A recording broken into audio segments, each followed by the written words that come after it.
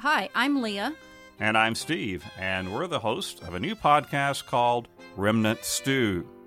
Yes, we release an episode every other week that features weird, bizarre, and intriguing true stories. That's right. We track down and bring to you some of the weirdest stories and trivia, like the shrimp that spits out a glowing loogie, or the turtle that survived being locked up in a room and forgotten for 30 years. Or the time a shark on display in an aquarium puked up a human arm that sparked off the murder investigation that remains unsolved to this day. Yuck. Which reminds me of another story about strange vomit that is sometimes actually considered to be a delicacy. That is a great story. Or that time when a sheep, a duck, and a rooster, I know that sounds like the beginning of a joke, but this time was a real story that they took the very first balloon ride. So if you need a break from the news and want something to satisfy a curious mind, then tune in to Remnant Stew. It's available on Spotify, Apple Music, Google Podcast, or any of your favorite podcast platforms. We hope you'll tune in and join the adventure. And in the meantime, as always, please remember to be kind and always stay curious. Go Ask Alice is a show intended for adult audiences, because adults want to learn too. Sometimes we cover sensitive material, so please take care of yourselves, and listener discretion is advised. Now on to the show.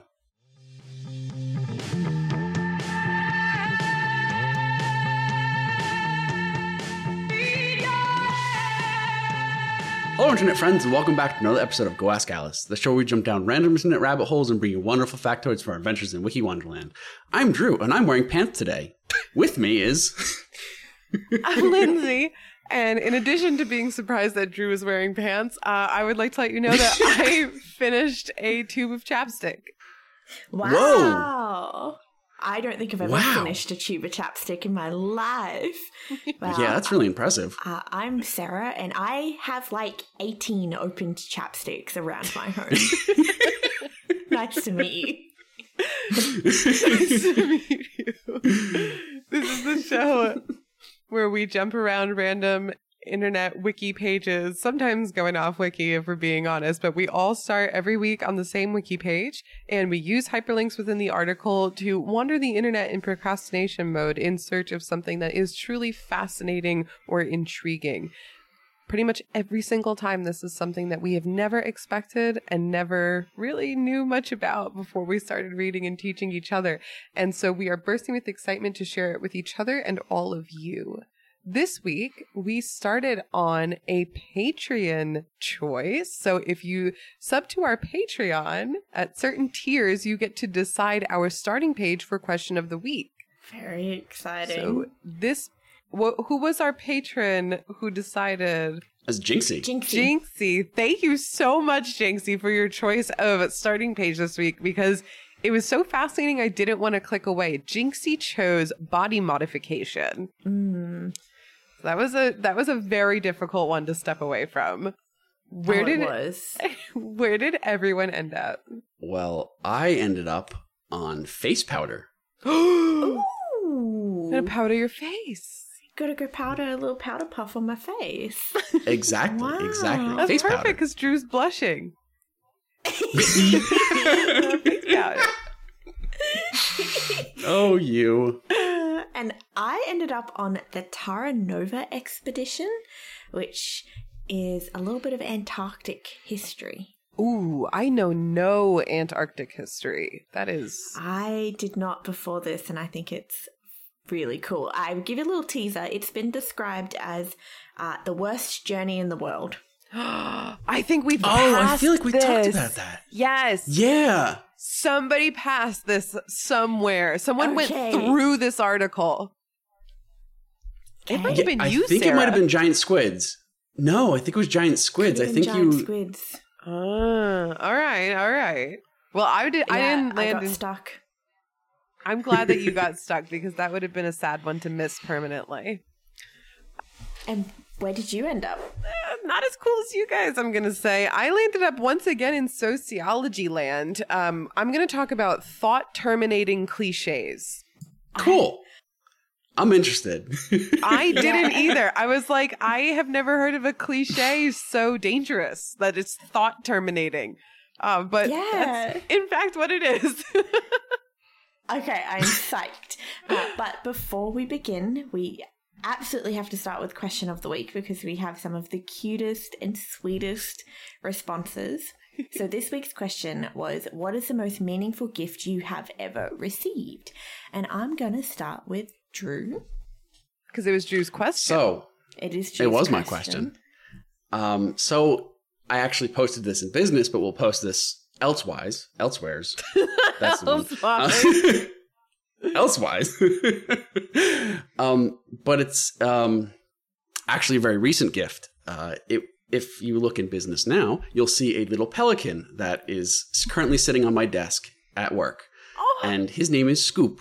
Oh. And so the company, the theater group that I worked with, they have a tradition of handing out Beanie Babies that are meaningful to the people and like actually like have a like reference to your role or just something like that.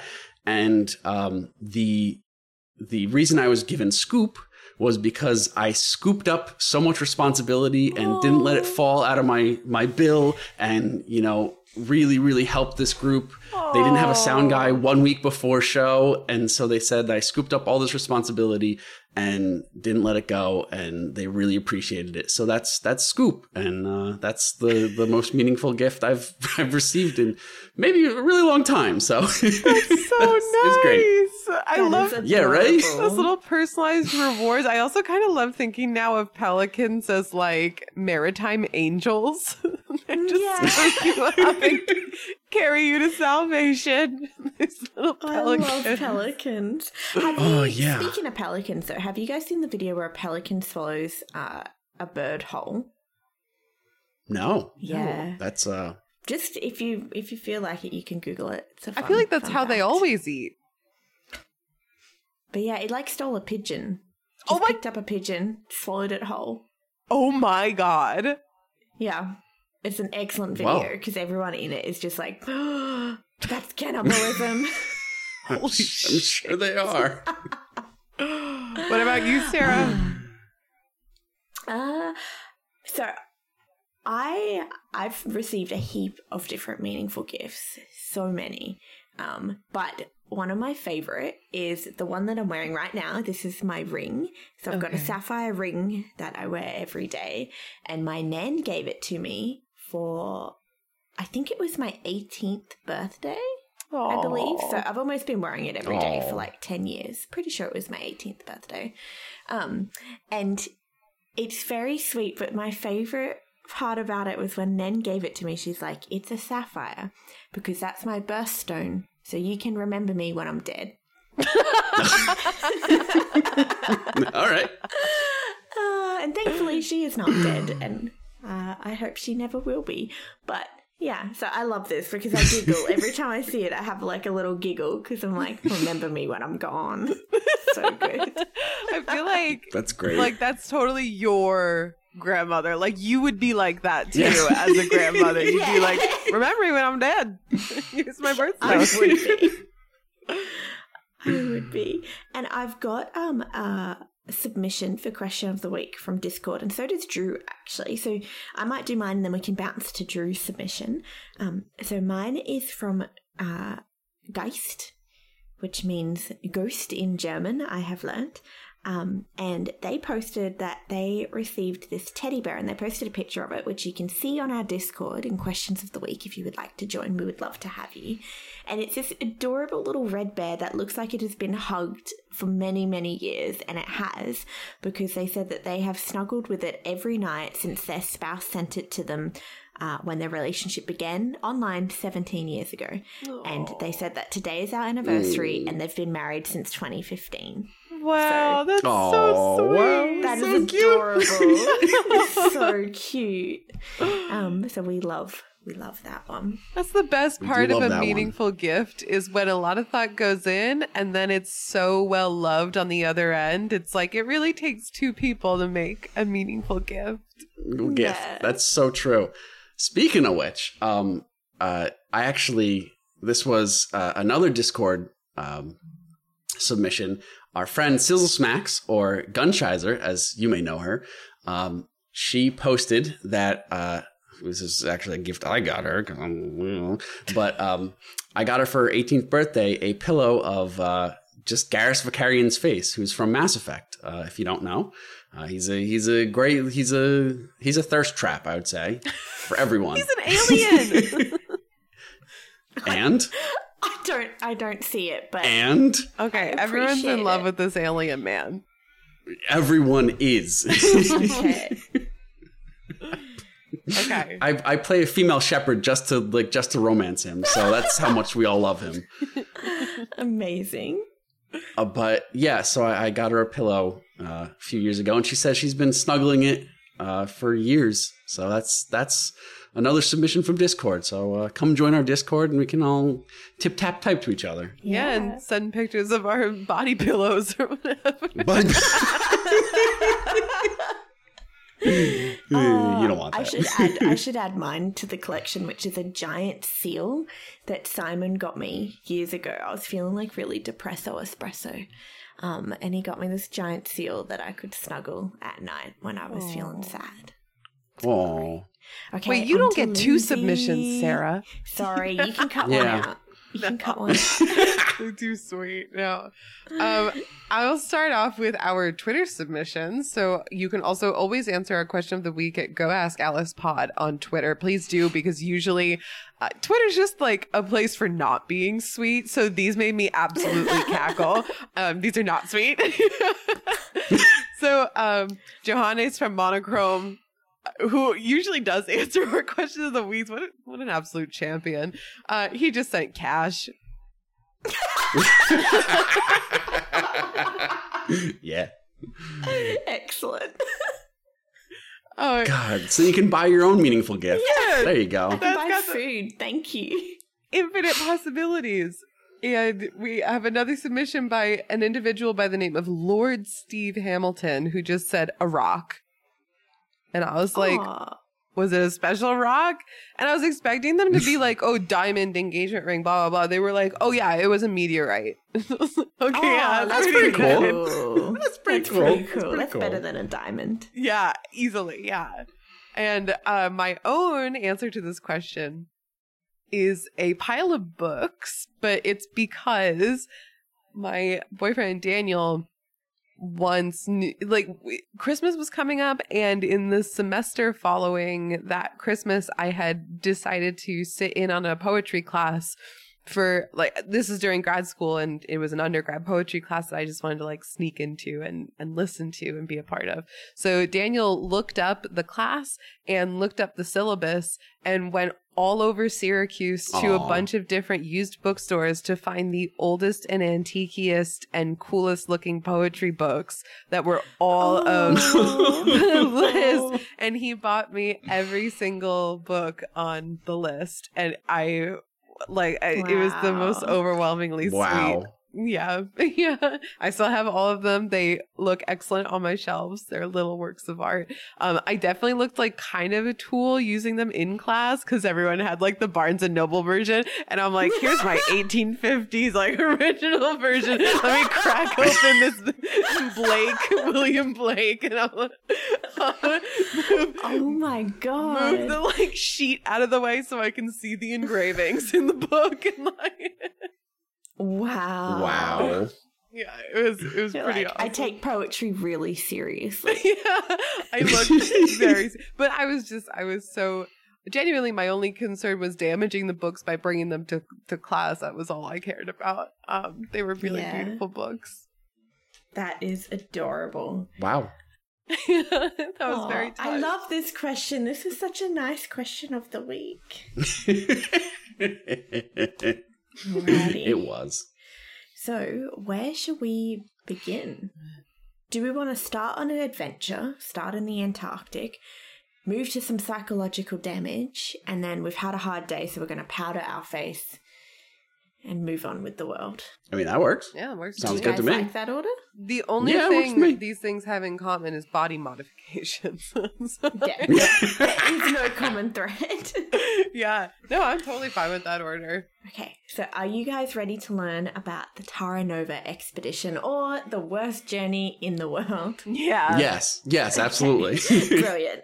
So we've got to cast our minds back to the early 1900s when all of a sudden they had realized that Antarctica was a thing, giant freaking thing of ice and glaciers and like incredible things that they'd never seen before. It was very different to the Arctic Circle. It was a bit unexpected.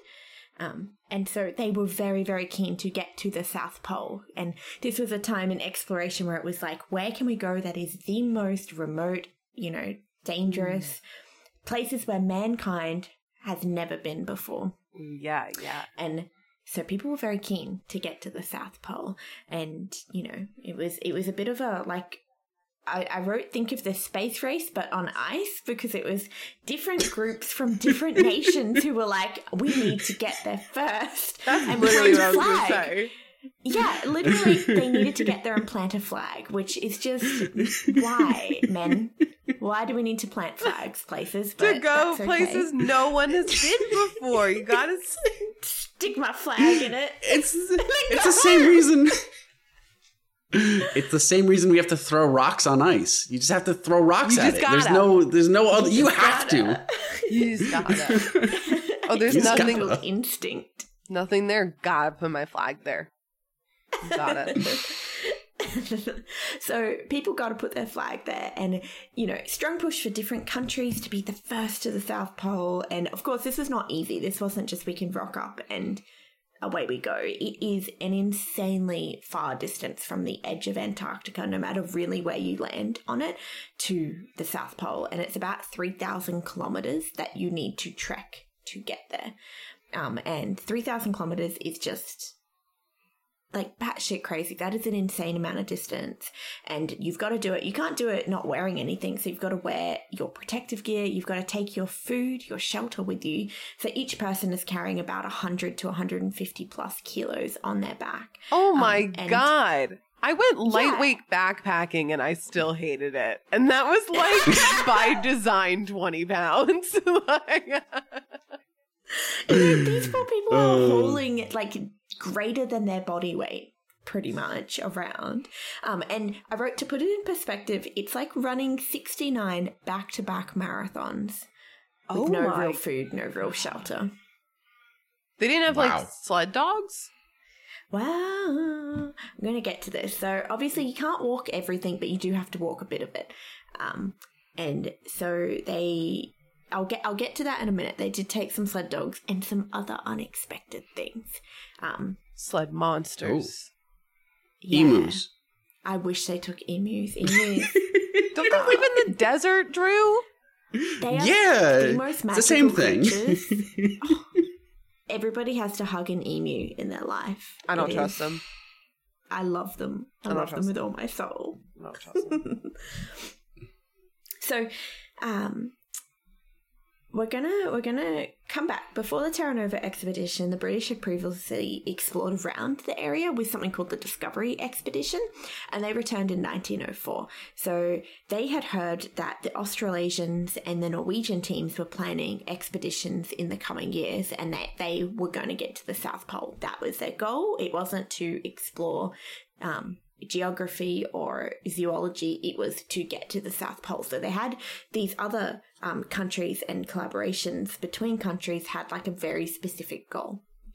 However, Terra Nova was funded on this idea of it being a more broadly ranging goal. So not only would they try to get to the South Pole, but they would document all the geography, they would document the zoology, they would bring back samples and specimens.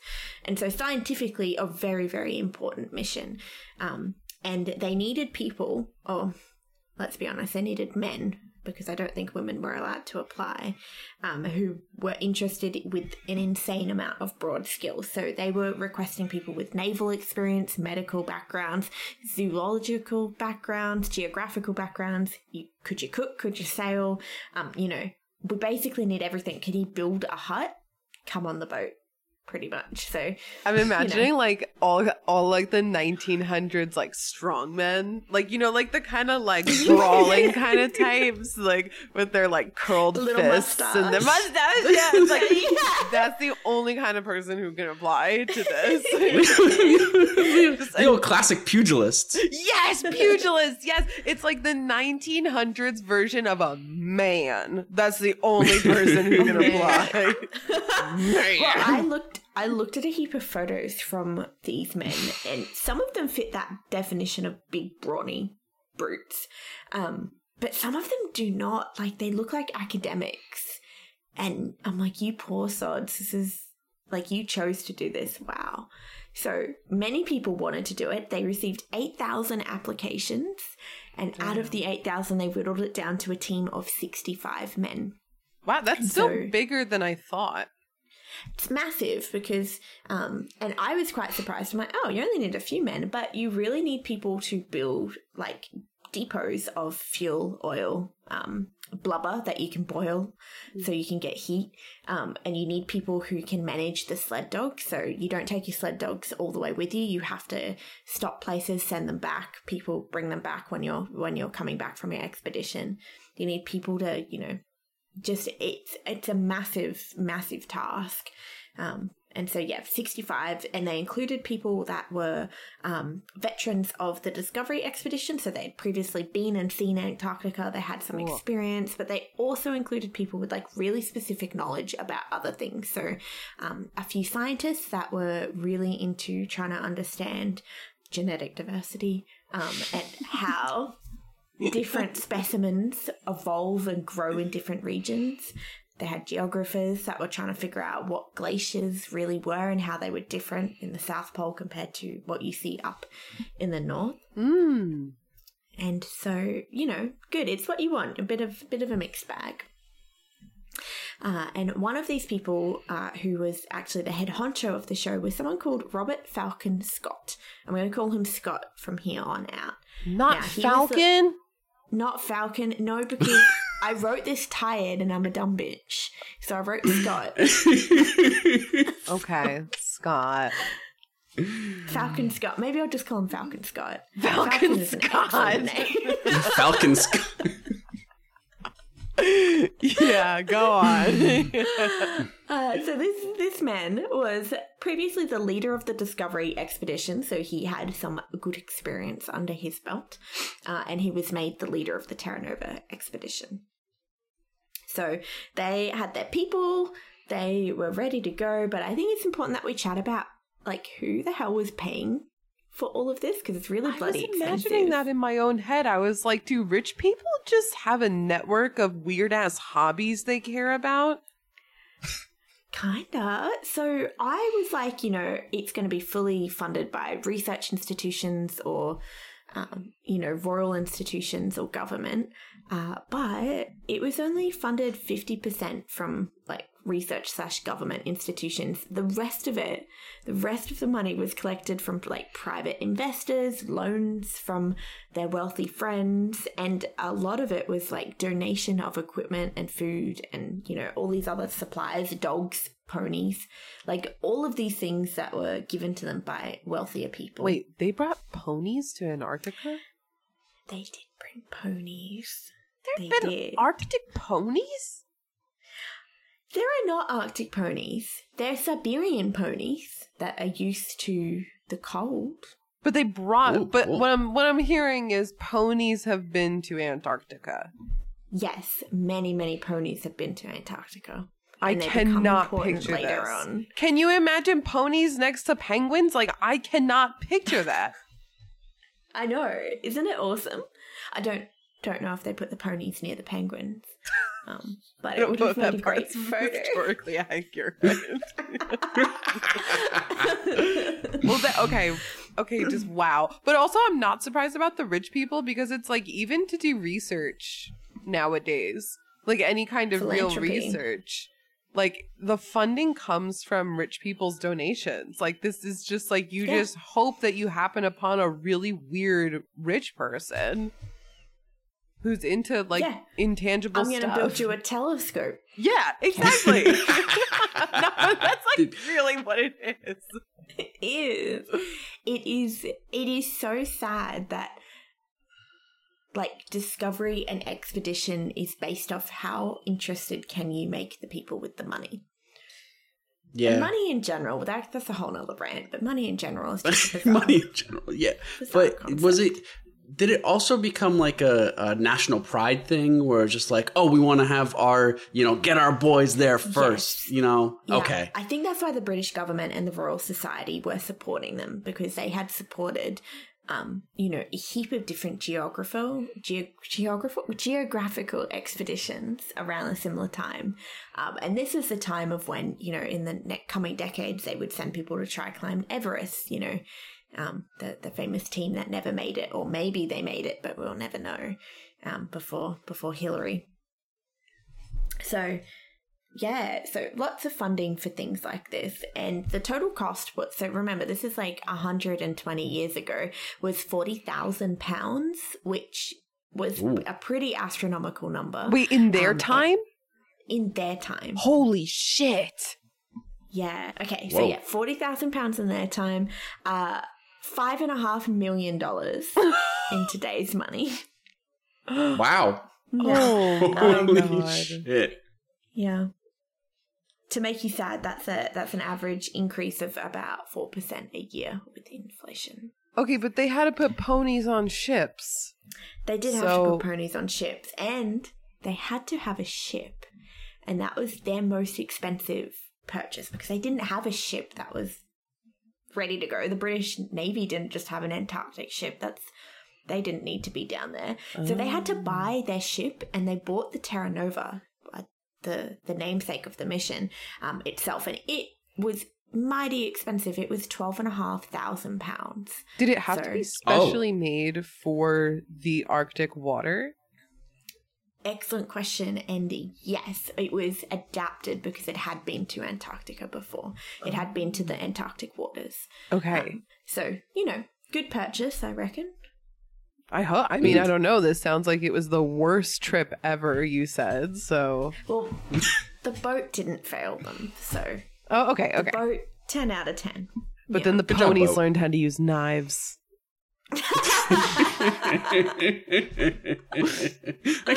British ponies using knives. No, they're Siberian ponies.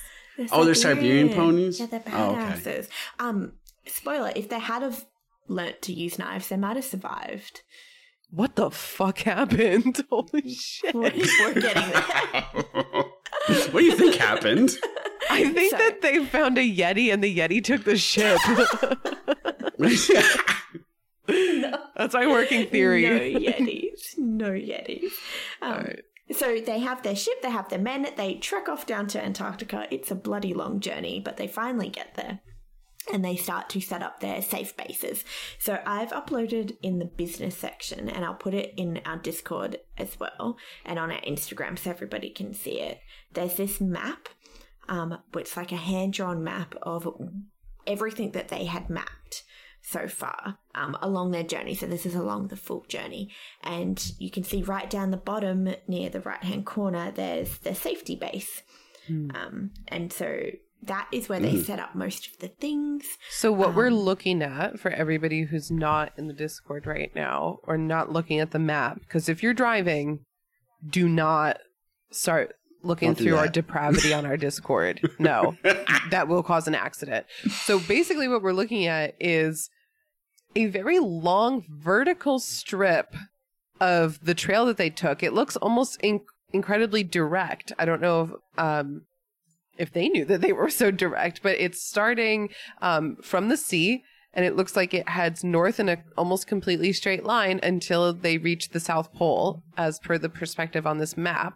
But it looks like they do have to cross a mountain range somewhere in the middle of this journey, and the journey is kind of flagged with a few different byways or camps, I guess we would call them. Yes. Yeah. Do you guys want to add on to that description? The mountains that you're seeing, they are all different types of glaciers, so even more dangerous than a mountain because they're moving. Wow. Okay. It's terrifying. The worst journey in the world had to be the one to the South Pole.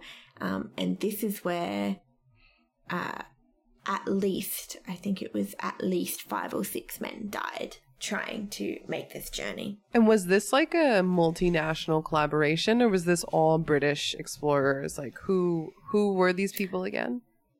I think mainly all British or British nationals, so maybe people who had immigrated to Britain. Gotcha. With their skills. Okay. Yeah. So obviously the main goal of this whole thing is to get to the South Pole first. We've got to plant that British flag. And they had to wait through winter because you are not going to do it in winter. It's like a death sentence. And they had to wait until the light was starting to pick up. So they began in September. Now, they had to do this in multi-stages. So 16 men originally set out to try and make this trek, but only 6 of them would actually make it to the South Pole because others would be sent back at different times. Oh, wow. So it was super intricate of who was doing what, when, and where. And they didn't all leave at the same time. They had different teams. If you had a dog team, you would leave before so you could set up a camp for the foot team to get there. And yeah, it's super cool, super complicated. And so they set out they had 2 remaining motor sledges that could work to carry supplies. They had their ponies and they had dogs. And this was for basically the first half of the journey until they hit the edge of the glaciers. And so their plan was, we'll head out, we're all going to meet at the base of the glaciers. We will then shoot all of the ponies and we will use them for food and prepare food for the next half. My ponies! Yep. Yep. At this point, though, the dogs would then return back to the safety base and then they would be recalled months later. But for now, they would return because they can't go through the glaciers. It's too dangerous. And somebody would take the dogs back, right? It's not like they would just be like, follow our footsteps. No. Okay. Hey, go. Yeah, multiple people would take the dogs back, and then 12 men in 3 different groups would then ascend the glaciers at different paces, and this was super dangerous. Why did they glaciers pace are moving? Oh, sorry. Pardon? Why did they pace it like that? So you could have rescue teams. So if your team in front of you, so you set out first, and if everything goes well, you make it to your next camp on time. The team behind you, they set out later. That way, if anything goes wrong, they come across you on their way and then can bring you to the camp. And kind of vice versa. So if you make it to the camp and your other team does not when they're expected, you can go back and look for them and help. Yeah, because literally I was going to be like, how did they do this without cell phones? Like, how did they call for help without cell phones? It was all based on you need to set this pace, you need to make it at this depot or this camp by this date, and if you do not, then we will look for you. Wow. And this backfired because there were many things that went wrong, and you eventually, we'll get to it at the end, had people waiting for people who were never going to come because the conditions were too dangerous. Holy shit. Okay. Oh, that sucks. Yeah. It does. So this was their plan. This was all their plan. They're going to do this. They're going to, climb the glaciers, and they will, split their team again. Some will head to the South Pole. Some will stay back. And so up until this point, it was not confirmed who was actually going to be going to the South Pole. So all of the 12 men who had made it across the glaciers were, kind of expecting that they had a good shot of going to the South Pole, and they were very excited about it, but only 6 could. So it was going to cut the team in half. So the plan was, on the return journey, Scott and the 6 people who were able to make it to the South Pole and back were meant to meet the dog teams again at the base of the glacier, and then they were meant to set back to the safety camp for a very long journey. So the dog team was meant to offer supplies and things for them. So this was the plan, but they'd set off, and by the first 50 miles, now remember this glacier is like 1,000 plus miles away. By the first 50 miles, the 2 motor sledges had just completely died. So the men had to then haul the additional 300 kilograms of stuff the motor sledges were carrying on their backs. Fuck that. And that was, jeez. Yeah, that was their supplies, because if you don't take that, you don't eat. Oh my God. Yeah. So 2 weeks later, they were hauling ass in the snow for 2 whole weeks until they reached their next camp. So this was the stage where Scott's initial plan was to return the dogs to the base. But because they were going slower than they had expected, they were going to bring the dogs with them because they needed help pulling all of their gear and they needed help resting people. So change of plans, dogs are coming with us to the base of the glacier. So they finally got to the glaciers, and at this point it was horrible. Still technically coming into summer, but a blizzard struck, and this is what I'm saying. It's always winter. Camp. It's Icewind Dale in D&D pretty much. So they had So they had to camp for several weeks because they physically could not go anywhere or do anything. It's way too dangerous. And because they had to do this, they hadn't made it to the next depot, so they had to break into their rations that were intended for the glacier journey. So they're already down. They're down sledges, they're down rations. It's not looking good. When the blizzard finally lifted, the remaining ponies were shot as planned and they were used as food. And that food was then taken and put along the different stages of the journey back home.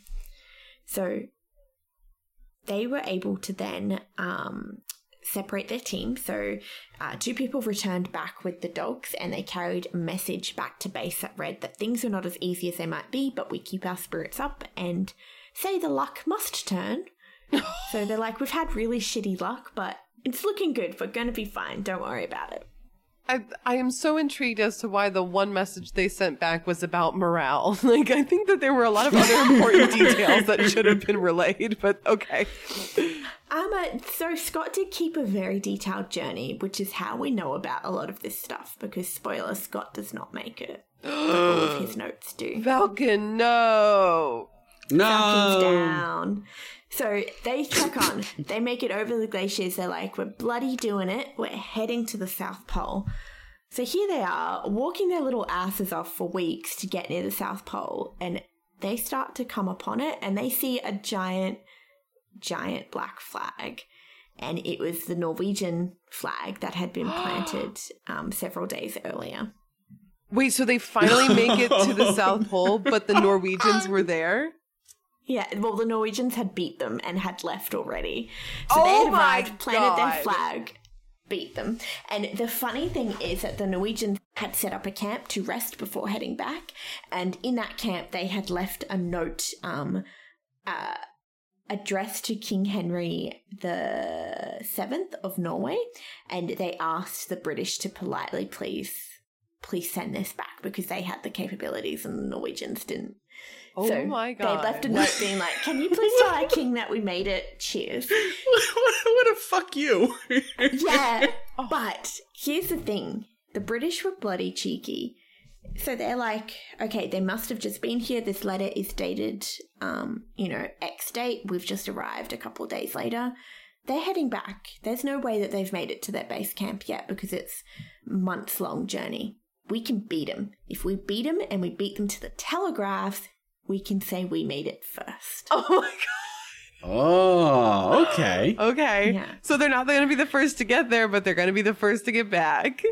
Yeah, that was their plan, and that plan went to complete shit. That did not happen. The Norwegians they won. They survived, and they planted their flag. Like, if that was the plan, they could have just stayed in the UK and not left.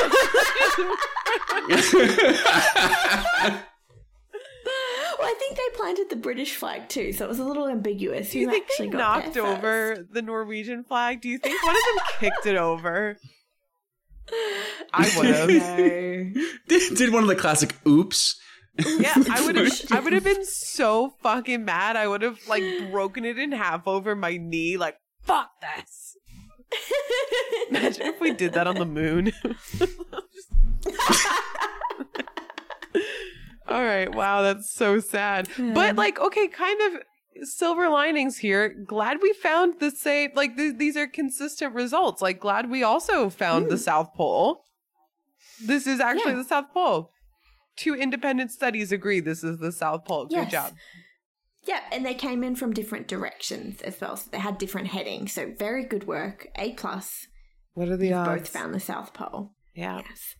So they turn around and they're like, we've got to hoik it back to the camp, get this telegraph out. So they make pretty okay time considering that several of the explorers were starting to have frostbite really severely on their feet and on their hands.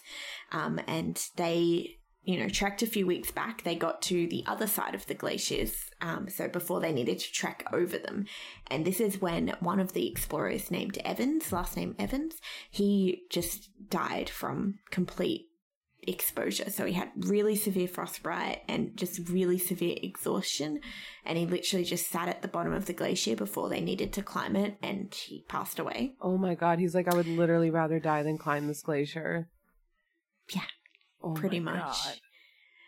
God. Me too. So to make things a bit worse, they made it across one of the glaciers, and they were meant to reach a point where the dogs would meet them, and the dogs and the humans would have bought more supplies and stocked up the depot. But they got there, and there was no dogs, there was no humans, there was no extra supplies. Is this because of the change of plans before? So this, I think it was a whole schmoz of communications, because the team that were meant to come back, because of weather conditions, they were told it's too dangerous. It's maybe we don't do this. So it's a whole bad range of miscommunication, basically. And again, no cell phones, can't call and say, hold tight, I'm coming. Hey, where are you guys? 3 Yeah. days. Yeah. So they sat there waiting for this dog team, because they're like, if we don't have the dog team, we physically have to walk back, because the dog team was meant to help. They were going to be able to ride sleds rather than walk. Yeah. So they waited there, and they waited for several days in hopes that the dogs were just running late, and they never arrived. So on this final day, the leader, Scott, had made the decision that, we're going to need to head off. So pack up your shit, we're heading off. So Scott's still alive at this point. Scott's still alive. So yeah. Scott made it to the South Pole. Yeah, Scott made it to the South Pole. Okay. Yeah, they all did, and then they died coming back. So far, Evans has died. He's the only one to die. The next person is going to be Oates. Now, Oates, when Scott made the proclamation that we need to pack up, we have to get walking, Oates, who was also suffering from severe frostbite and exhaustion, is quoted in Scott's diary as saying, I'm just going to go outside and I might be sometime. And he literally just walked to his death of exhaustion and exposure. Just walked, laid down and died. Oh my God. Isn't that sad? That's legendary. What a graceful human. I might be sometime. And, yeah. Wow. Yeah, and it kind of helped them because he was slowing them down with his frostbite. So, oh wow, they were like, oh, with Oates and Evans dead, we can speed up a bit. So this is good. But yeah, they did not make it. So ultimately, they all died. Basically waiting for a safe time to cross a certain area. So they were stuck at one depot. They needed to get to the other one to get the supplies that were left there by them months ago. Mm-hmm. The weather was so bad that there was blizzards, extreme weather. They all were coming to extreme frostbite at this stage because they didn't have adequate shelter for this extended period of time. And so they were just waiting until they could cross. They physically could not. And it got to a point where Evans had wrote in his diary, every day we've been ready to start out to our next depot. It is 11 miles away, but outside the door of the tent remains a scene of a whirling drift. I do not think that we can hope for better things now. We shall stick it out to the end, but I and we are getting weaker. The end cannot be far. It seems a pity, but I do not think I can write anymore. And then he signs it, R. Scott, and then he writes last entry. And the bottom quote is, for God's sake, look after our people. Whoa. And so they're pretty sure that they all died. So the remaining 4 men died of exposure about that day or a couple of days later. They had no energy to do anything else. Wow. So they were only 11 miles away from their supplies. Yeah, from their next stop. Wow. Oh my God. But you said at the next stop was where the supplies were that they left months before. Yeah, so they should have had pony meat and oil to burn. Oh my God. But 11 miles is an insane way when you're... I mean, it's an insane way. If you asked me to walk 11 miles... True. I'd be like, Yeah. oh, okay. But still, what an also graceful way that he just, like, you know, wrote, like, his little goodbye. Last century. Yeah. Yeah, so that's the doomed expedition to the South Pole. But I'd like to wrap up because the Terra Nova expedition in general was pretty successful. Yes, they lost a few people, which was very sad, and they weren't able to make it to the South Pole first. But I'd like to highlight that the science that they brought back, remember, this is one of the only missions that was hugely science-focused, and what they brought back was incredible. And for a very long time, that scientific development and exploration was completely overshadowed by the deaths of the South Pole team.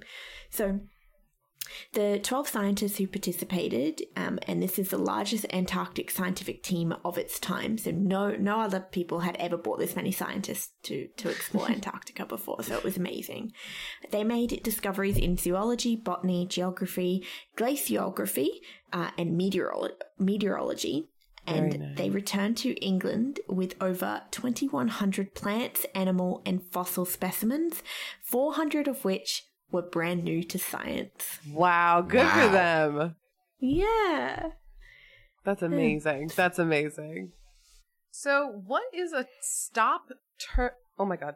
What is a what is a thought terminating cliche? So if we I mean the whole reason I stopped on this article was because I saw those words and I was like, I recognize those words independently, but put together I have no idea what that's supposed to mean. So yeah, we know what thoughts. No idea. Thoughts terminating them, so stopping thinking, and somehow cliches have something to do with the mix. So some of the other alternative like names, I guess, for this phenomenon are semantic stop signs. Again, not helping me. Thought stoppers, kind of getting there. Bumper sticker logic. Okay, maybe. Getting further away for me. Okay. Or cliche thinking, which is also maybe not as helpful. But I think that the best way to describe this in human words, rather than a bunch of like titles and buzzwords, is to say that these are nuggets of information or logic, or basically the ways to shut down a conversation that usually involve a cliche. But the whole essence of it is that it's a shallow or simplification of something that's usually complex in a way that is supposed to evoke a very simple answer or common sense. And I'm going to give you loads of examples, but I think that just the overarching idea is that I am going to shut down your thoughts and any further conversation with garbage, with a cliche that means nothing. This is a bit like like I've seen the meme where it's like a conspiracy theorist says like, we didn't go to the moon. You look them dead in the eye and say there is no moon. It's like one-upping their ridiculousness. It's not the same thing as one-upping ridiculousness, but it is the same as, I don't know if you've ever tried to have a conversation with a conspiracy theorist or with even like a friend when you're going through a hard time and they feed you some kind of bullshit platitude or cliche that has completely lost its meaning. So right, like hang in there. Yeah, something You'll like that.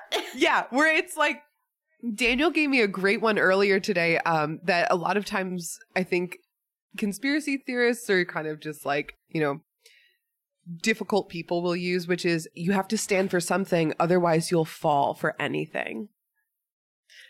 Oh, what? As a way, but it is a justification or a way of saying, no, I am going to hold my perhaps bad opinion because if I don't fight for something, then I fall for it. But what's supposed to be a real quality of these thought terminating cliches is that the cliches like don't have the meaning that they should have if you looked at those words or those feelings individually. So it's using or passing off a cliche. But I think what made the concept click for me was thinking about bumper stickers, how you have a limited space to make a point, and it's usually a moving target. So a lot of times you'll see kind of like, I guess, largely political or social sort of slogans or like neat little phrases on the back of a bumper sticker, or like really cringy like boomer t-shirts. That makes me think of that. Or like billboards, just things that you're supposed to catch, and they sound catchy. They sound like a cliche, and it completely erases the complexities of an issue. And so the use of thought terminating cliches are to end a debate with a cliche rather than an actual point in a way that dismisses your argument and or possibly justifies fallacious logic. As in using the conspiracy theory as example, if you don't stand for something, you'll fall for anything. If I say that at the end, if Sarah and I are having an argument about chemtrails, and Sarah says they're not real, and, you know, God forbid Sarah says something like, I trust my government, or something like that. Me being a goddamn anarchist who just wants to throw hands will hit back at Sarah with, well, you've got to stand for something or you're going to fall for anything, like chemtrails. Kind of drops the mic. My soul would wither. I'd be like, okay, I can't anymore. And that's kind of the whole thing, is that they are meant to shut down a conversation in a way that you do just kind of have to go, okay. Oh, you know, I can't argue with that. I actually had this happen on my TikTok. I posted, so I got asked to be an expert because people thought that ISS wasn't real. Insane. So I posted a TikTok being like, I can't believe people think it's not real. Like, look, you can watch the video 24/7. And someone's like, that video is green screened. You can see the stars through it. And I'm like, if you don't believe it, I can't help you. I can only show you facts. And they ended it with like, well, your facts are all lies. You've been taught lies and your brain is mush. And I'm like, yes, that. Okay. There it is. That is exactly it. So another one that people will say is fake news, as if to say your source of information is fake. So I don't trust, not only do I not trust you, but I don't trust your sources of information. And so another one that's exactly in the same line that I wrote down that was from the Wiki article is blah, blah, blah are lies of the devil. Or these are lies from the devil. Or these person's ideas are lies.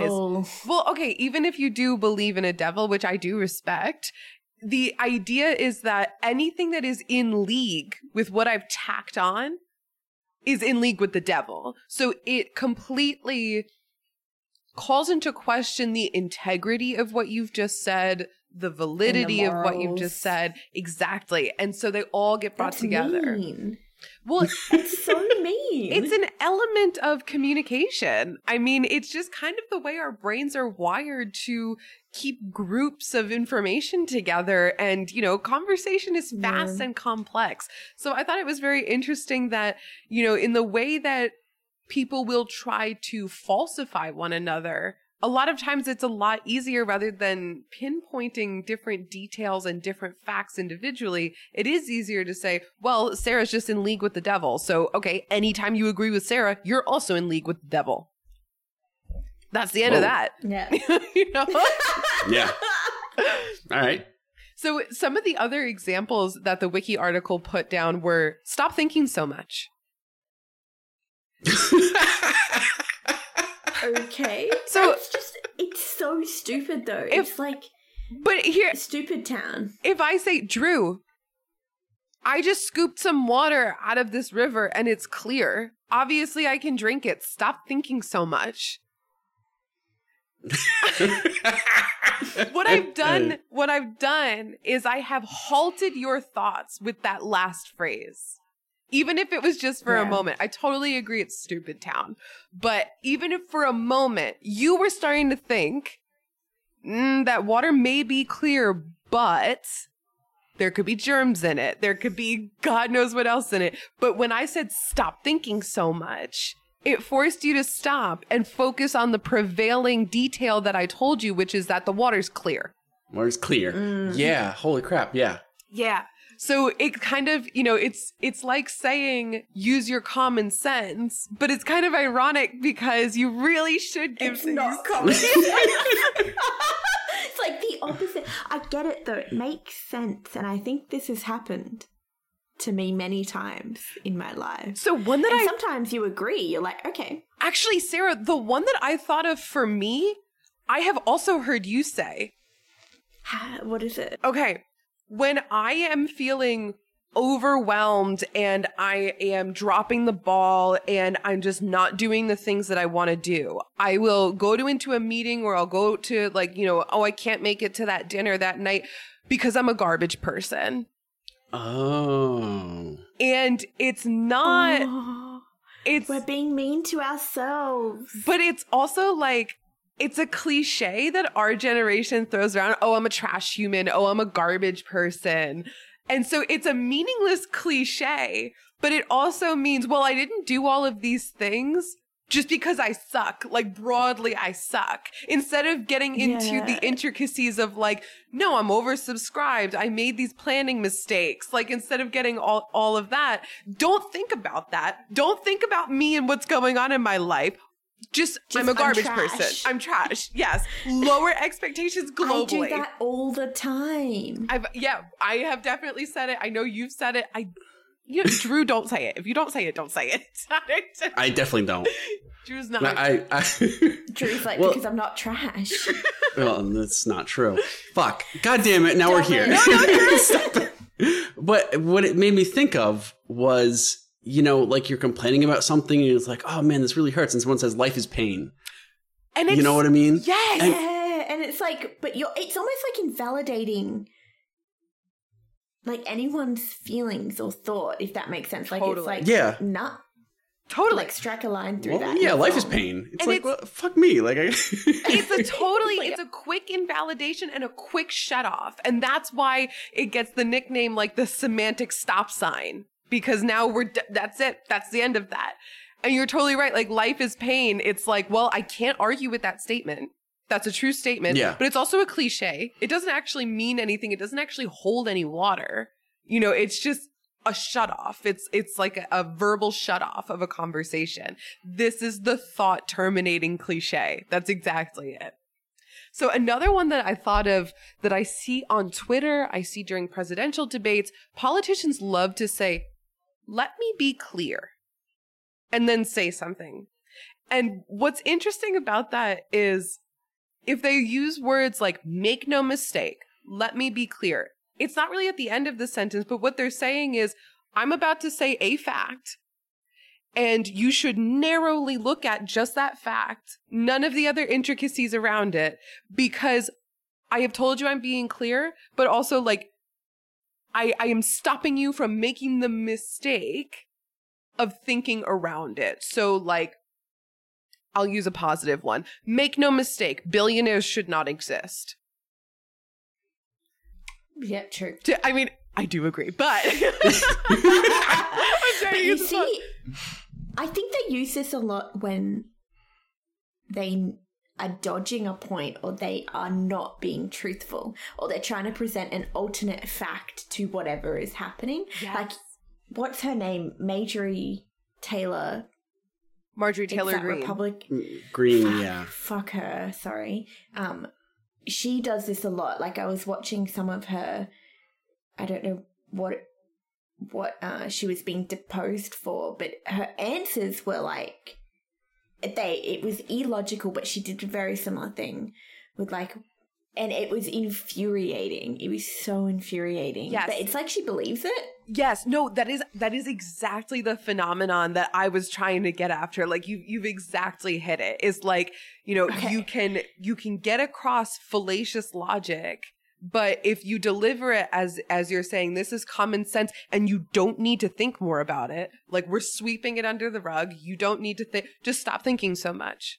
Like this is all you need to think about. This is all you need to know. And that's it. And in the same way, some genres of t-shirts and bumper stickers are kind of the same thing because it's the start and the solution all in one neat package. Like, this is it, all self-contained.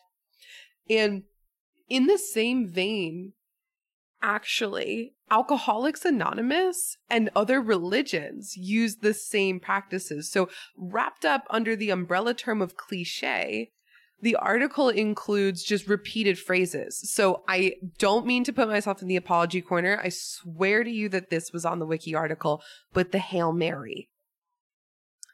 So in the Christian religion, if you are having these intrusive thoughts that are maybe like impure, you're supposed to just say a bunch of Hail Marys. And what's interesting is, for a lot of people, if you repeat any phrase again and again and again, the phrase loses its meaning. And so according to the wiki article, in this exact circumstance, a cliche is a repeated prayer that you have lost the meaning of because you've repeated it so much. But even though like you and another person are not having a dialogue, you're having this dialogue with yourself. You're going about your day. You're having these thoughts of just an internal conversation with yourself. One of them comes in that's a bit tempting, and you shut down that conversation with yourself with a bunch of Hail Marys. I've never been in AA, so I don't know what the phrase is for AA. I didn't look it up. But according to the wiki article, maybe this is more for good. But in AA, I think to avoid starting to drink alcohol, they will repeat the same phrase. I just had a stupid example because I don't know why you think about this. Do you remember the show Angry Beavers? I loved Angry Beavers.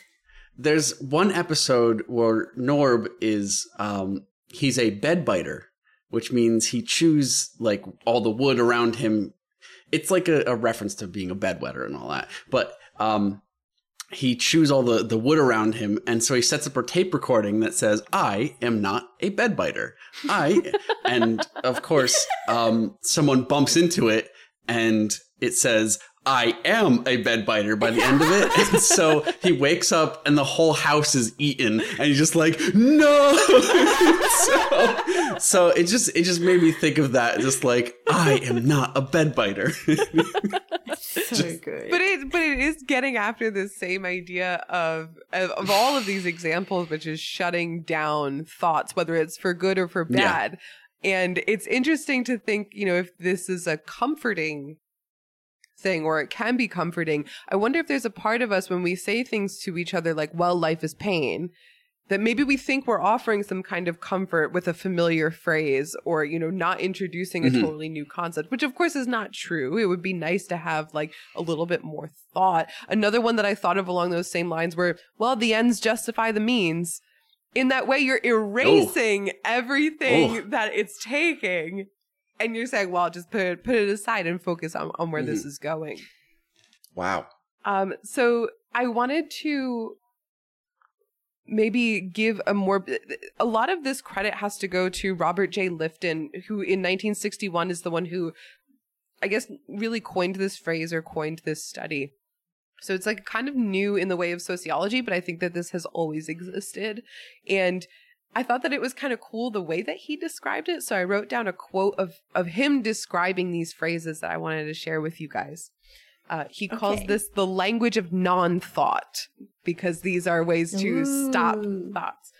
Okay, he said, "The most far-reaching and complex of human problems are compressed into brief, highly reductive, definitive-sounding phrases, easily memorized and easily expressed. They become the start and the finish of any ideological analysis." So another example that Daniel brought up, I can't take credit, is during the O.J. Simpson trial. Do you remember the phrase? Well, I guess we were all kind of young. Do it, Sarah. The glove didn't fit. Is that if the glove doesn't fit, you must acquit. That's it. Yeah. So there, which is such a lie. The glove did fit. He was putting on a show. But okay, but take that. First of all, the fact that everybody had that memorized, that little point phrase, and start and finish. We've got problem and outcome, or we've got like the setup and the resolution all together, easily expressed. That is the start and the finish of any ideological analysis. I wonder how much impact that actually had on the jury. If we still remember it so many years later and the jury was sitting there going, well, they've got a point, I've got to find reasonable doubt. That sentence is reasonable doubt, if I believe it. It's true. Well, yes, no. So I think that the fact that they are these little like earworm or brainworm kind of a thing, it's very much the same thing. I wrote down, that made me think of, there was one that I used to see a lot. Like, these make me think of like back in the day when you would aim away messages and you would try to make them these like really like edgy like pieces of advice that just apply to anything, but really like don't. One of them that used to appeal to me personally was better to die on your feet than live on your knees, which is meant to be like this whole like gotcha kind of a thing. But it did you have that as your message? If it wasn't my underlying I'm listening to emo and I feel like a badass MO, I don't know that I would have put that actually in my profile, but it was definitely an attitude that I would have vibed with real hard in middle school. Like, yeah, like anarchist kind of better to die on your feet than live on your knees. But it's that kind of setup and resolution that, again, oversimplifies and is highly reductive, in the words of Jay Lifton. Yeah. So I'll end on a little bit of brain food. This was another part of the wiki article that talks about a particularly powerful column that was written in The Diplomat in 2015. And it was actually a criticism of the way that China was persecuting a lot of intellectuals, artists, and journalists. But I think that it could very easily apply to a lot of politics, especially today. But I'm just going to leave it as brain food and something to think about. A bit of a mic drop. So David Volodsko in The Diplomat in 2015 was writing about China and China's justification for persecuting Tibetans, Uyghurs, Falun Gong, artists, and journalists.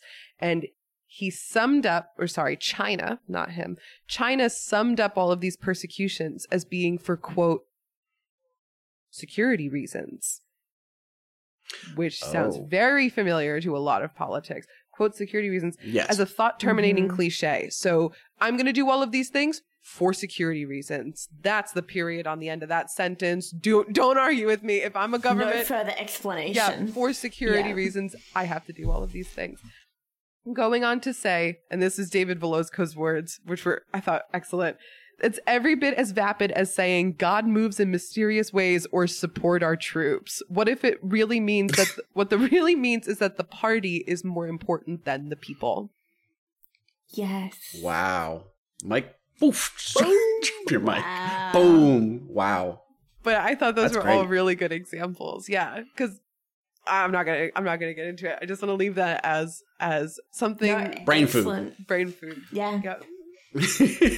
Chew on that. Free brain food for you.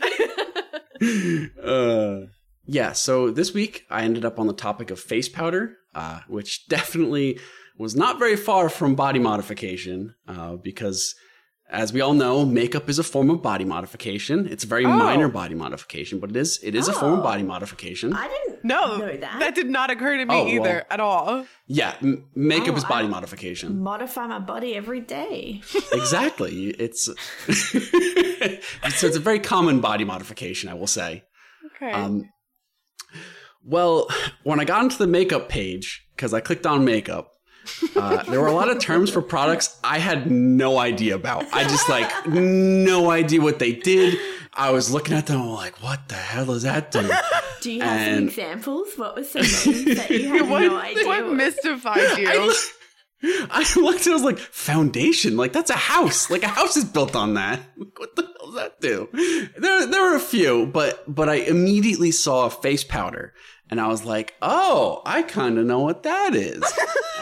And because I knew there was a lot of history behind face powder, but I didn't really expect the amount of history that I got when I actually clicked on face powder. I'm keen because all I think of with face powder is like back in Victorian or Edwardian era where they're like, gotta make myself look really, really white, and they were poisoning themselves. Oh my god. Oh my god. We're going to talk about that. We're going to talk about that so much. Okay. So I think it would be best, as I always do, to define my topic because I just want to get us all on the same level when it comes to what face powder is. Yeah. Some individuals may not be as well versed as you in the ways of makeup. Exactly. So face powder is a cosmetic product that is applied to the face to serve different functions, but typically is used to beautify the face. So there you go. It's a thing you throw on your face to make you beautiful. It just happens. Like flowers. Exactly. This is why women are in the kitchen. Near that flower. Whoa. I'm obviously joking. I am an anarch when it comes to... We all know you're joking, and that's why it was so funny that you said it. All of us here. What the... Okay. So, Sorry. So this type of product was actually first developed in ancient Egypt, which, whoa, I was not expecting that. Mm-hmm. No. And it turns out face powder has been used throughout history for many different social uses, but also across different cultures, and is even used in modern times. So, like, it's been used everywhere, and it's kind of been used just basically throughout human history. So the modern uses of face powder involve setting makeup, brightening the skin, and adding contour to the face. But whatever the fuck that means, I don't know. It makes you look skinnier. You add a bit of darkness where there should be shadow. Okay. Yeah. That's... wow, that's like... Wow. Anyway. But ancient uses of face powder actually did vary beyond just the aesthetic uses. So it was a little bit beyond just like, hey, it makes you look pretty. So face powder, I'm sure you two know, but it was news to me. It comes in two main types. So the first is loose powder, which is used for oily skin to absorb excess moisture and to mattify the face, to reduce shininess, which sounds like a bunch of makeup mumbo jumbo to me. I'm just like, I don't know. Mattify, it was used in the wiki article, but I was like, I don't know what that means. To make anyway. Yeah. Okay, yeah. It makes you look less like a pizza. Okay. Like, I often have very oily pizza topping looking skin. Chuck some powder on it and you look like flour. Okay. Okay. Wait, I think Drew is definitely like, why do you not want shiny? I think is where Drew is stuck. Yeah. I don't get it. Because of beauty standards. Though shiny's coming back into fashion. Well, you know what? We'll get into booty standards. Beauty standards. So the other is compress powder, which is used to conceal blemishes and is used to, quote unquote, maximize coverage. What the heck does that mean? What does that mean? I don't know. So like a pressed powder is like in a little, you might see it in like a little dish and someone has a brush and they brush it on. Okay. And I guess it's more dense, but then loose powder, I feel like they do the same thing. I don't really understand the difference. I'm like, one is crumbly, one is not. Yeah. What does maximize coverage mean? Like, what? Of blemishes, I guess. Like if you like my big pimple in the middle of my forehead, chuck some powder on that bad boy. And he might disappear. As you can tell, obviously tell, I appreciate makeup from a distance. A very far distance, but a distance. So anyway, that was the more modern usage of face powders, but in general, face powders have been an aspect of beauty standards throughout history. So in ancient Europe and Asia, a whitened face and a smooth complexion was a clear sign of a woman of high status. Mm-hmm. So as we mentioned before, this is the whole I don't work outside and get to, get all dirty, therefore I'm high status kind of a thing. Mm-hmm. So the prevalence of this trend was actually carried throughout the Crusades and even the medieval era. And of course, as the old saying goes, beauty is pain. This is kind of, it's like what Lindsay just mentioned. Yeah, that would be a great way to shut down someone complaining about a corset. Exactly. pain. Beauty is pain. We'll get into that. Okay. Well, not corsets, but we'll get into that. Okay. But as I said, beauty is pain. So women actually used harmful ingredients on their face, including bleaches, lead, and lye. I don't know if you know what lye is. Do you? Doesn't that decompose a body? Basically, yeah. I mean, it depends on how strong of a bleach, because it depends on how willing it is to give off hydrogen. Because I'm sure I've heard of a crime case where someone tried to cover the body in lye, and it only works if it's not moist. If it's moist, it does another oxidization and it preserves the body. Well, do you know what lye is? Isn't it poison? So, it could very well be. It's a metal hydroxide. It's commonly refers to sodium hydroxide, or NaOH. Or as I like to say, no, don't drink that, because it's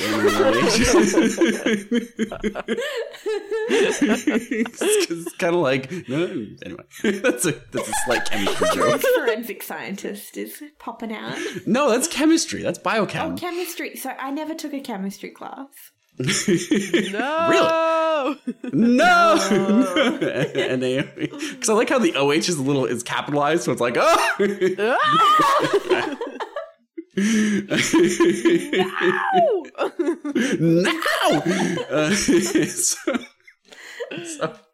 I love that joke. Anyway, so let's start out with ancient Egypt, where, as I mentioned before, face powder was actually first developed. So, archaeological remains and chemical analysis indicate that face powder dates back to between 2000 and 1200 BCE. Holy shit, that's super old. Yeah. Very old. And included lead fibers, which were a common cosmetic ingredient used in ancient Egypt.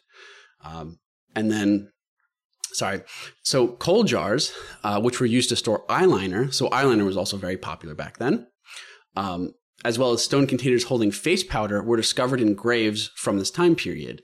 So it was believed that these cosmetic items would grant eternal beauty in the afterlife. So you basically setting yourself up to have these cosmetic things in the afterlife, which is kind of neat. It's cool. And then this is like modern day if you get a mortuary. I was thinking the same thing. Because they do cosmetology, not cosmology. They don't study the stars. I follow this mortician on TikTok who, they go through all the different face products that they use for makeup because it's different. And then you get laid to eternal rest, looking beautiful, looking like a bad bitch. All right, slay and be slain. That's what we say. Good. Put that on my tombstone, please. Slay.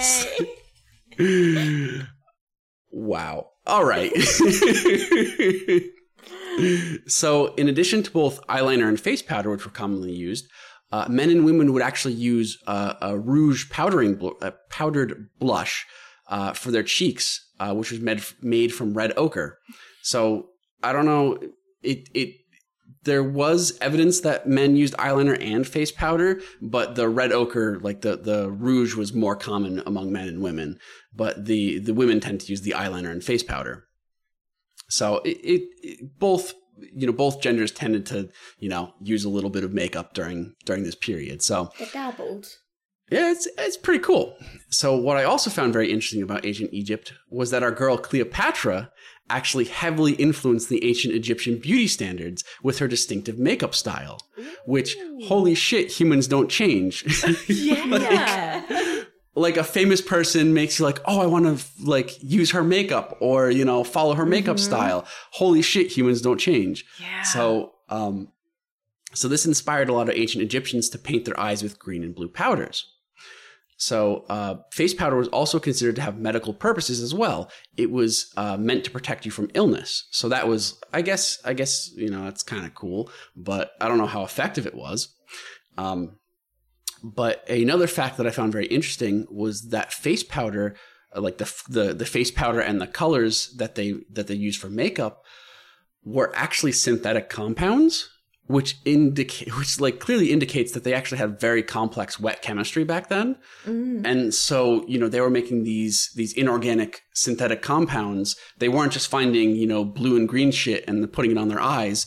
They were like actually synthesizing it with wet chemistry. So that's like super cool. Yeah. Wow. That's absolutely fascinating. And I read I could only get the abstract from it, but there was a whole paper on the wet chemistry that like Egyptians had. And that was super cool.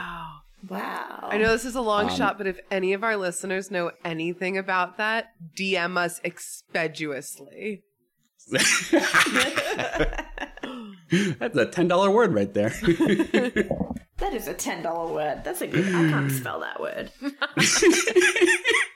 I really want Sarah to Legit. spell pigment. I would spell it as pig. Meant. Oh, that would get you there. That would probably get it. Yeah. That would get you there. I just thought maybe you'd make something that sounds silly. Who knows? So now we move to ancient Greece, which was super interesting because the ancient Egyptian beauty trends actually traveled across the Mediterranean and influenced the cosmetic practices of the Greeks. Yes. Holy shit, that's super cool.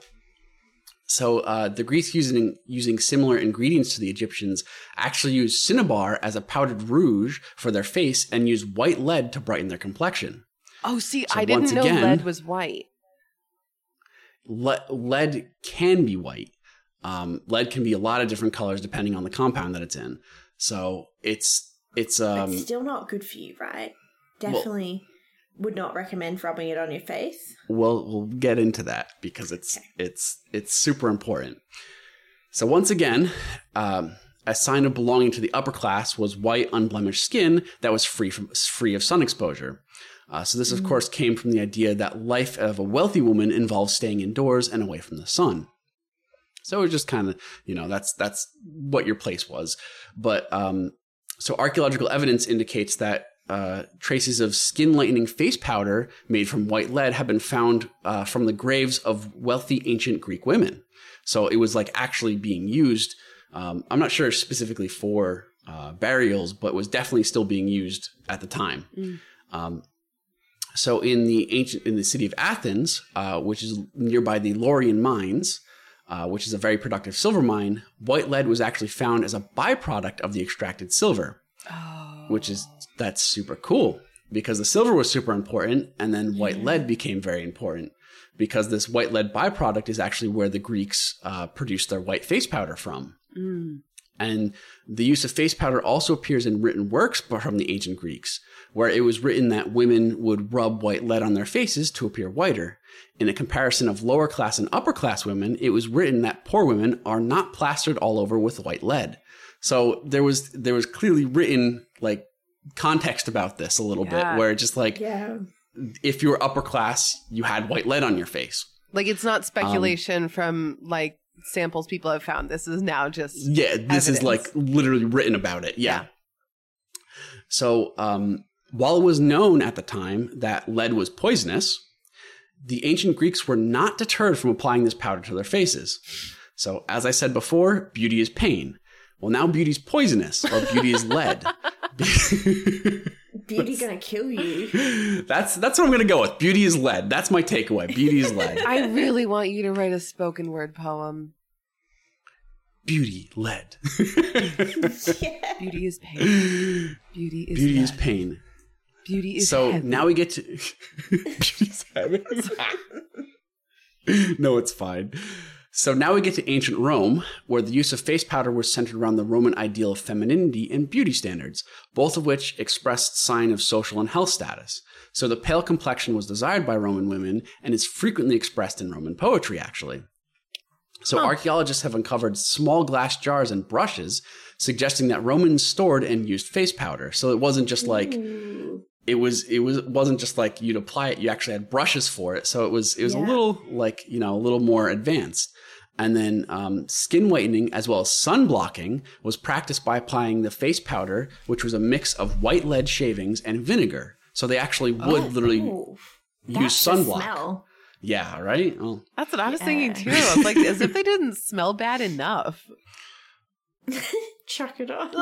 Chuck it on. So this mix of white lead and vinegar was actually used to conceal blemishes and freckles, as well as smooth their skin. And so they used this powder specifically for that. And they also used chalk to whiten the skin, as well as powdered ash or saffron on their eyes. So they had a little bit different kind of like makeup that they used, but it was all basically centered around this face powder. That was very whitening. So now we move to China, where the use of face powder dates back to the spring and autumn period, which is 770 to 476 BCE. Wow, still old. And still super old. So an early form of face powder was actually prepared by grinding fine rice, and then that was applied to the face. So it was just like a very fine rice powder that you'd use to apply to your face. But for them, it was addition, also this one, like white pigment? I don't know if it was so much white pigment. Or was it white rice? I don't know how it works. I think it was white rice, probably.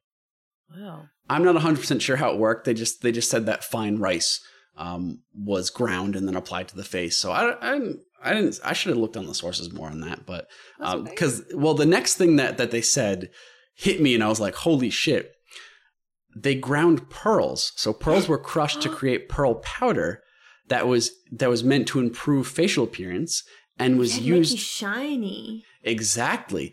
It makes you very shiny, and was used for medicine to treat eye disease, acne, and tuberculosis of all things. I don't know how effective that was, but it would. That's what they used it for. I'm going to rub some pearls on my pimples and see what happens. See what happens. That's a pretty expensive pimple treatment. I was going to say, that's like so expensive, but also like, I bet that was beautiful. Oh, yeah. We'll get to that. We will figures. get to that. Okay. So, Chinese empresses would actually use pearl powder to maintain their radiant skin. In addition to using lead, which was a common ingredient in face powders and remained popular for its skin whitening properties. So that was ancient China. So now we move to the Renaissance period, which is super cool, but kind of a little similar. So considering that disease was prevalent, beauty in the Middle Ages was characterized by having clear, bright skin that signaled both fertility and good health. It's because you didn't have the plague. Exactly. Look at me. Plague-free. No boils on this face. It was also, we'll get to that in a second. So lead-based powders were actually continually used throughout the 16th century by noble classes.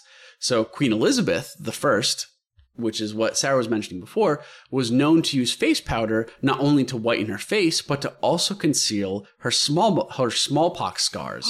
So she had smallpox scars on her face, and so what she would do is she'd use the face powder to cover those up. Interesting. Makes sense. Well, many believe that the cause of her death was actually blood poisoning that was primarily due to her cosmetic practices of using makeup containing toxic materials, namely lead-based face powder. Holy shit. I wonder if they still have her body, because the royals get encrypted or entombed in like lead-lined mega caskets, and I forget the church or the abbey that it's at, but they have like royalty for hundreds of years down there in this protected crypt. So I wonder if they could open her up and do some tests on her blood. I don't know. Cool. That's really cool. That's a great question. That's a really good question. They probably, Buckingham Palace, I feel like, would not like that. Would not like that. Would not like it at all. So again, beauty is pain, beauty is lead, and now beauty is death. So there you go. That's beauty is pain, lead, and death. That's beauty. Anyway.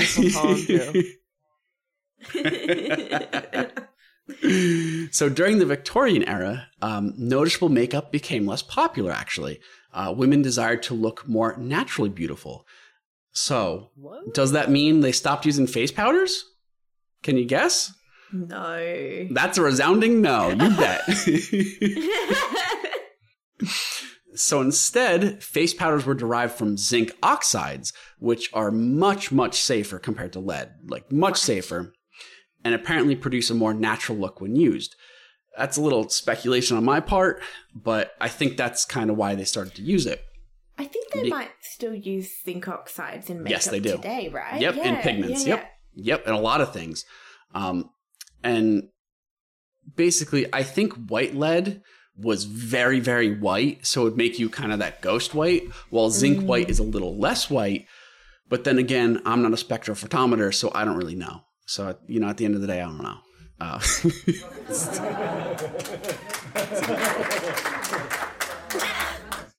Drew's like, that was a very high-class chemistry joke. That was a very high-class chemistry joke, and none of you...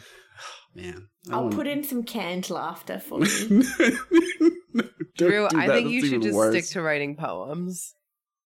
Chemistry jokes are not for you. You should just write poems. Chemistry jokes. Okay. I'll...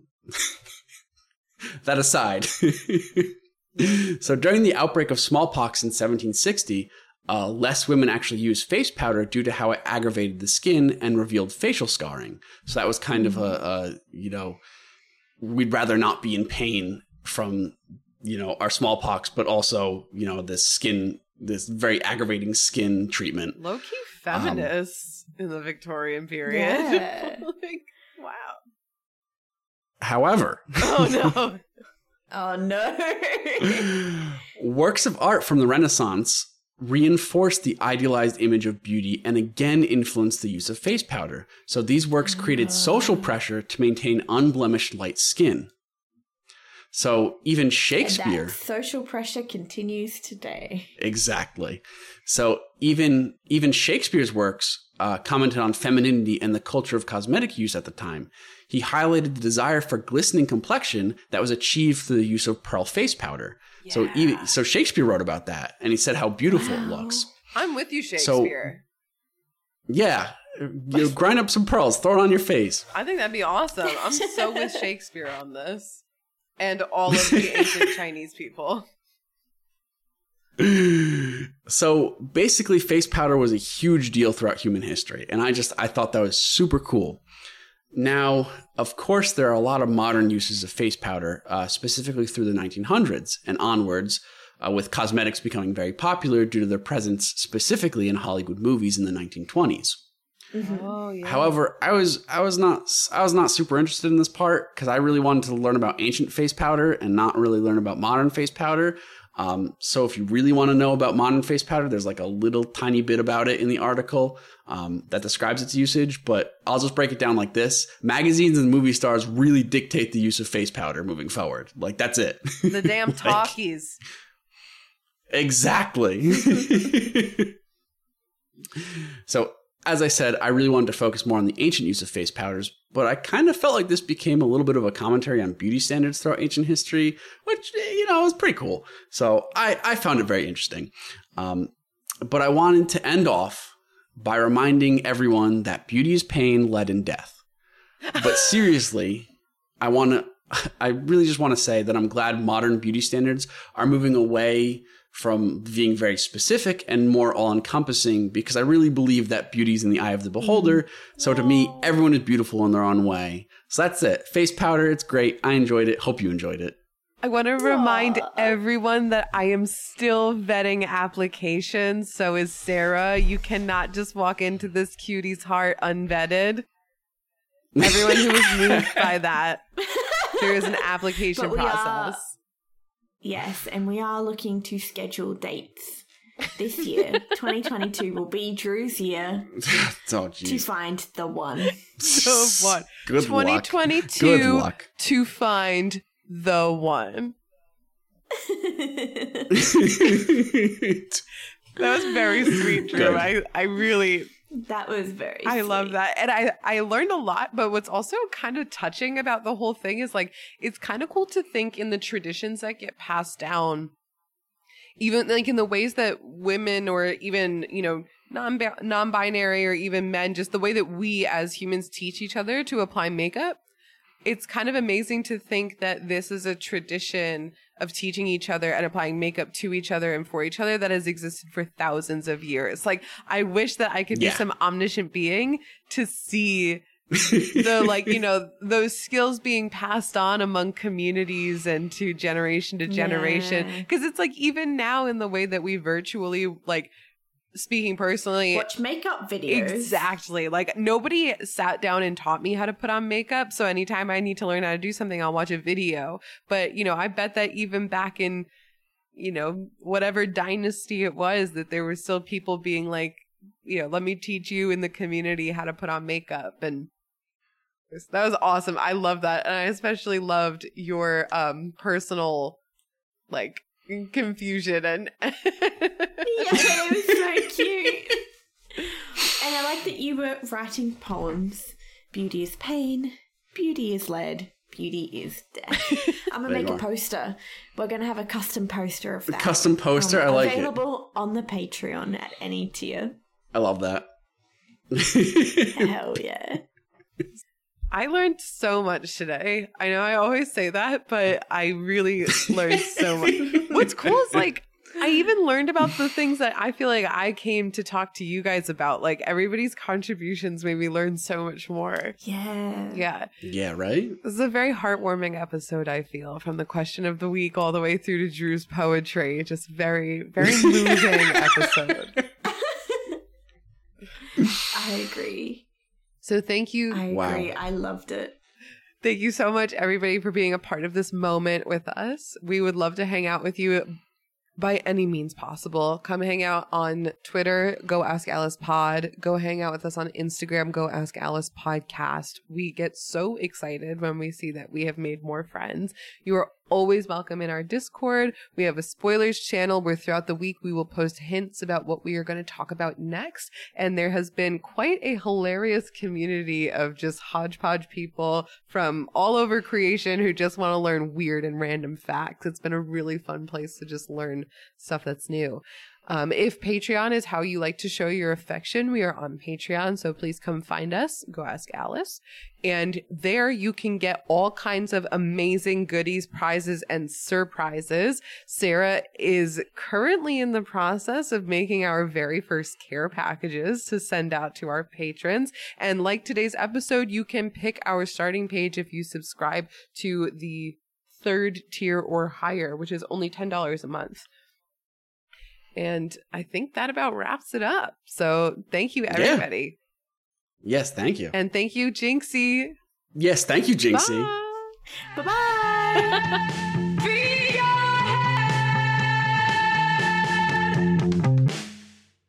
And everyone can just be an idiot in the bedroom, not in the living room.